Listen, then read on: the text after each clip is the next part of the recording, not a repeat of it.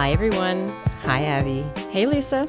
We're here with another installment of our DuPont On Assignment mini-series, Extravaganza.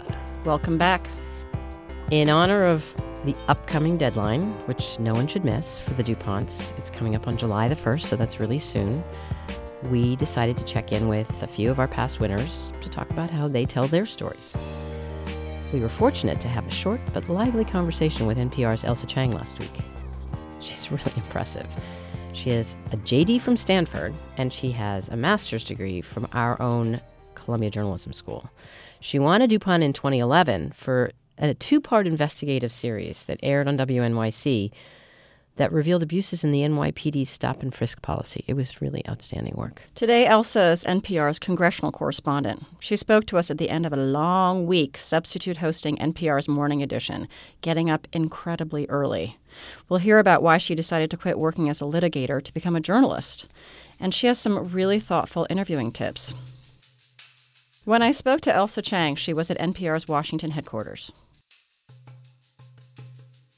So let's go back to the beginning, when it first occurred to you that journalism might be something that you were interested in. Was there a particular story or an event that happened that kind of triggered that in your mind? No, it was this really gradual thing. So I quit the law firm cold in June of 2006. I think I gave like 2 weeks' notice. It was really abrupt. I had been unhappy as a lawyer for a very long time, but I had no idea what I wanted to do after the law firm. And there just wasn't enough room in each big day to figure it out. And I knew I would have to just quit to give it some honest, self-honest thought. So I took some time off. I went to San Miguel de Allende in central Mexico, and I had just broken up with the boyfriend. All this stuff overlapped at once. And I thought, when I get back home from Mexico, I need to figure out a situation where I'm surrounded by smart, upbeat, curious people who are engaged with the world. And KQED internship just sounded like a good place for that to happen. So I started interning with Forum with Michael Krasny. That's the news talk show in San Francisco. And I loved it. Right away, the biggest thing was I love the freedom of jumping from topic to topic. Journalists are interested in a story for, as long as it's interesting and important and relevant to people. Because as a litigator, I didn't really, I was stuck on some cases not only for several months, but more than a year. And, journalism for me was this very liberating sort of just tell people what they need to know, tell it in a compelling way. And then you're free to leave the story when it's not important or relevant anymore. And I love that. So it was after that internship and doing some producing at KQED, that's when I decided to apply to journalism school. And that's how I ended up at Columbia in 2007. So looking back on yourself, having just described that transition year you had and then how you ended up here at Columbia Journalism School, is there anything that you would say to yourself, sitting where you are now in NPR Washington? My main advice is you don't need to figure it all out at the beginning. When I decided to leave law and then I decided to become a journalist, it felt like, okay, now I have to figure out what kind of journalist I'm going to be. Okay, radio. Fortunately, the radio part really worked out. I love radio. It's very, for me, intuitive to communicate orally. That's what I do as a human being. As soon as something happens, I want to tell somebody, I don't want to just write about it. I want to tell somebody directly, oh my God, this happened to me, right?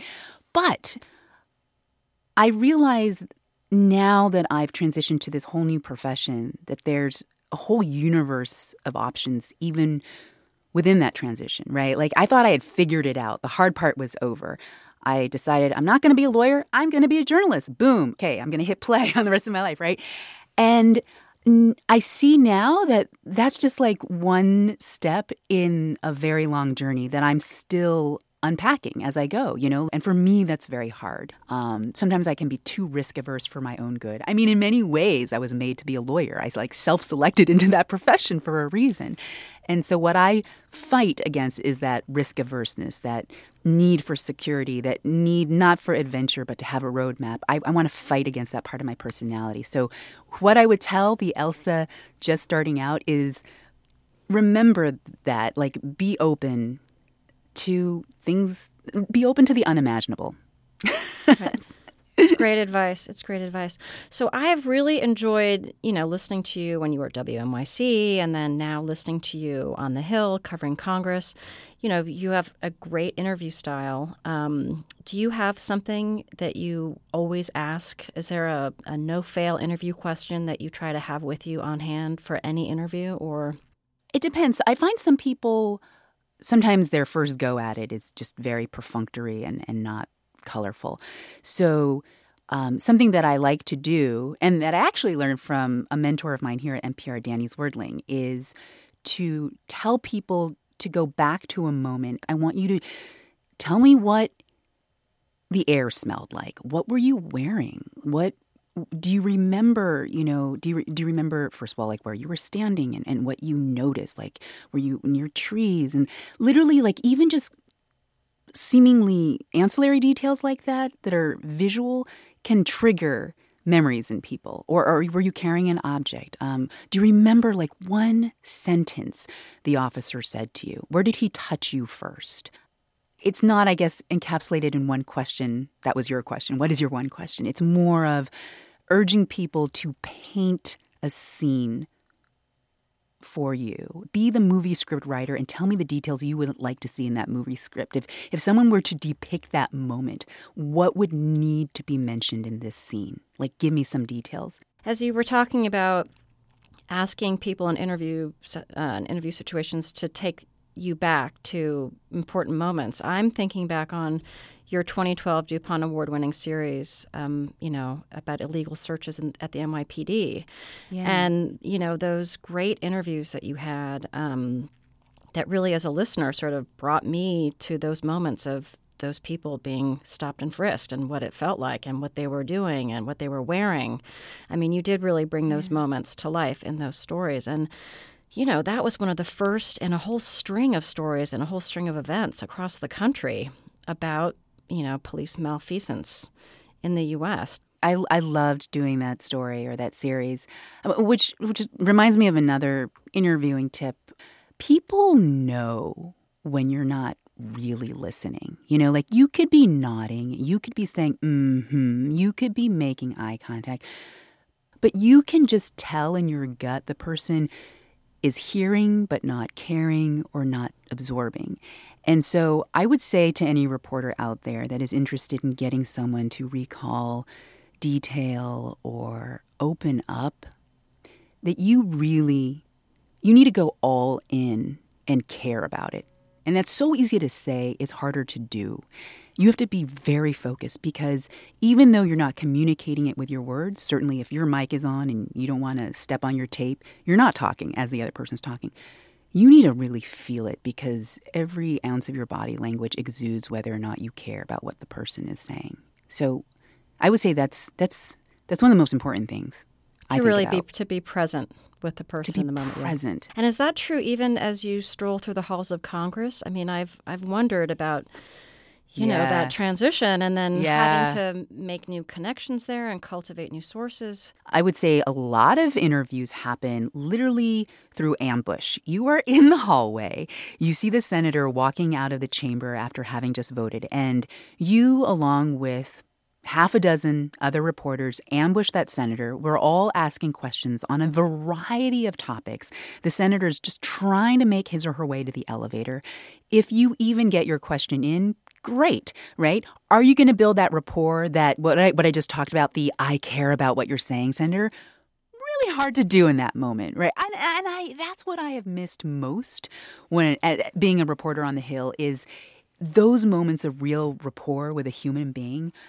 I have been able to sit down one-on-one with lawmakers since I come to Capitol Hill in their offices and do more thoughtful stories, that's when I think I've been able to get some neater radio moments. I remember when I first arrived at the Capitol, for instance, I had to do this story about women in the Senate. And one of the senators that I interviewed for the story was Senator Patty Murray of Washington.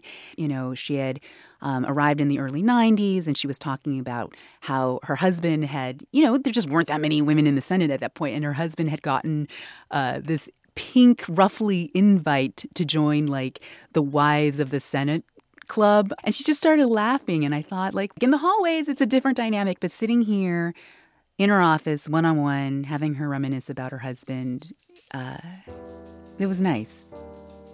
I feel like I could talk to you all day, but I want to let you go. And I want to thank you so much for taking time at the end of your week. No problem. I enjoy hearing you, and keep up the great work, Elsa. Thank you so much. I really appreciate it.